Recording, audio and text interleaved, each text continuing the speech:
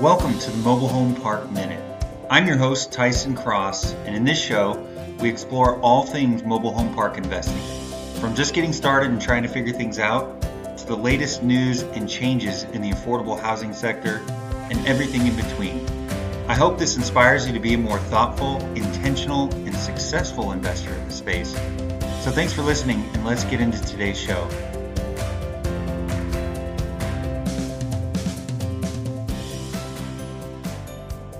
I wanted to talk about a topic I just read about in BiggerPockets. It was a question somebody asked regarding a mobile home park for sale, and specifically the question was, and I'm gonna summarize the question, but basically they're looking at a mobile home park to purchase, and on financials everything looks good. It's priced roughly at an 8 cap, which according to this person seemed to be fair for the market. However, once they drove through the property, looked at it, and just got their feet on the ground, tons of these homes, or a majority of these homes, were in very bad shape. Stuff was falling apart. Things were didn't look very good. There was beware of dog sign, and just generally speaking, the park was more what you would call a quote-unquote trailer park. Their question was, is this overpriced? What sort of things should I be looking for? And what has been your experience in this case when you've got a park that's all tenant-owned homes and it's priced right, but these homes are in bad shape? And so, pretty interesting topic given the fact that we're seeing mobile home parks priced at all-time highs right now. I mean, everywhere you look, it's pretty funny to see the increase in value that's happened these last 4 or 5 years as a direct result of demand, right? I think supply and demand has been the probably number one reason why so many of these parks now are priced in the areas and values that we're seeing. And so let's attack this question, generally speaking, head on. I think there's a couple points I want to make about it. First off, I would ask, what market is this park in? I think an 8 cap for a park that's priced, on the actual financials trailing 12, or maybe even going back 18 months, can be fair. That is what we're seeing, depending on what market you're in. But I'm seeing average cap rates generally in somewhere in the 8% range. Now, we're talking about smaller parks. I believe this was a 30 to 40 space park. So you're going to be on the smaller side. We're talking not necessarily a senior park. These are generally speaking family parks, and they're going to tend to be maybe a mix of single wides and primarily single wides. Unless you go to markets like I'm in, like Portland or the West Coast in general, where cap rates can go down as far as even sub 5 into the 4s. But generally speaking, 8 cap isn't unreasonable, especially if there's some value or upside to be had in that particular park. So that would be the first question. Where is this located? It seems to be in line. If I was talking about this park in Portland, that would be a high cap rate. And in this case, with this scenario that we're talking about, it may actually be priced right. So again, that's important, knowing what market it's in, comparing it to other cap rate properties, and just making sure in general, is this priced in line with what we're seeing for that particular market. Secondly, the question really pertains to the fact, or the fact that these homes are in bad shape, or the condition of the homes. And so, when you think about it, you're buying an income stream, right? And so when you look at cap rate, it's really, reflection of what your rate of return should be if you bought the park or the property unleveraged, meaning no debt. And so you're buying an income stream first and foremost. And at the end of the day, part of your underwriting, or how you factor in what you're going to do when you buy that property, is how much money you're going to have to put into the property. And so in a case where you buy an asset that is severely in severely poor shape, you need to account for that correctly in your underwriting. And what I mean by that is knowing that this park has dilapidated homes and things are falling apart. You've got major cleanup issues, you're going to spend money in that park one way or another. You could argue the fact that, well, all these homes are owned by the residents, and that's true. That doesn't mean that you're going to pour a bunch of money into the park day one necessarily, although you will. But it means that when you have a home that becomes vacant for whatever reason, you are most likely going to have to pull that home out and then replace it with a new home. All of that costs money, and you need to properly prepare yourself to do that. I can't tell you how many people don't capitalize themselves going into a purchase.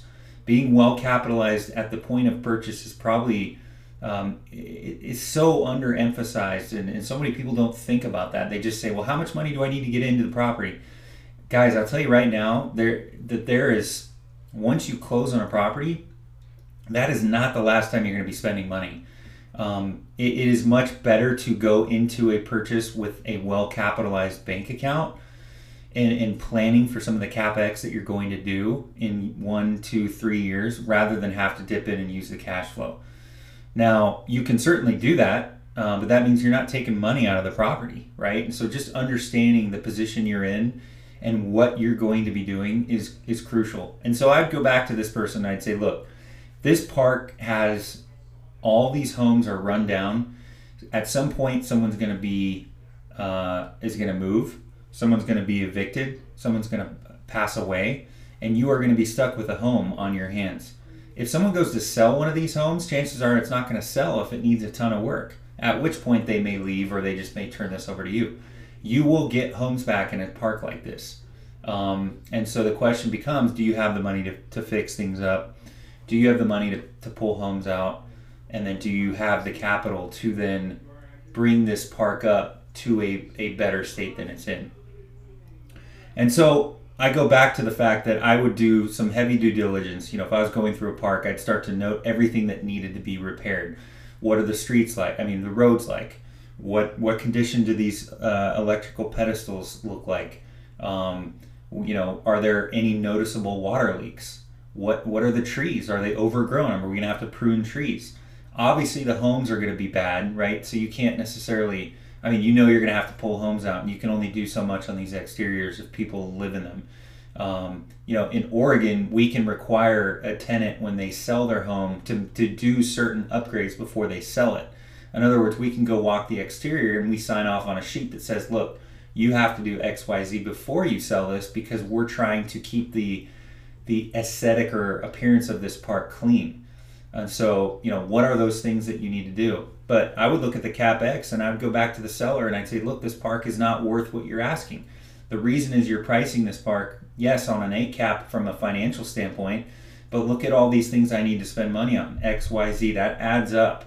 And unless you're accounting for that number in the price, then someone's going to have to pay for it, right? And so in that regard, you could be overpaying for a park if you're not accounting for that stuff. Now, that doesn't mean the seller is going to necessarily take it. We're in a market right now where it's still a seller's market.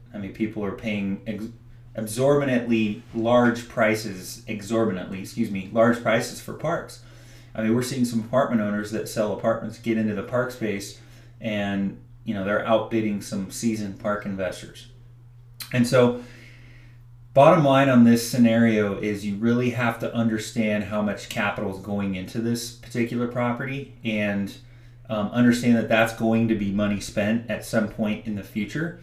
The best case is you can negotiate some of this upfront in the time of purchase, but it needs to be done on the front end. And because a lot of what you'll see from an exterior standpoint is stuff that you can walk.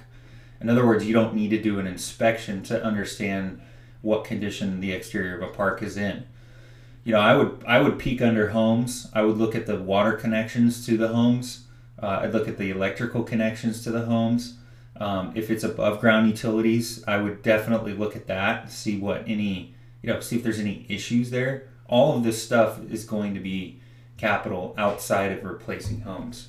A goal for any investor should be to improve the value, not only the value, but the appearance and the park itself. Part of hopefully you as a park investor is to really improve the community that you're buying. And so the end of the day, you need to understand that these things cost money. And, if it's valued on an ACAP and the market dictates that's true, it still may be overpriced because of the condition. Don't let the fact that just because these homes are owned by the residents mean that it's okay to price it wherever they feel like the market is. Hey, thanks for listening. If you liked today's episode, please share with a friend. And if you're feeling extra generous, leave us a review. Also, check out more info at my blog at tysondcross.com. And you can find me on LinkedIn as well. Take care.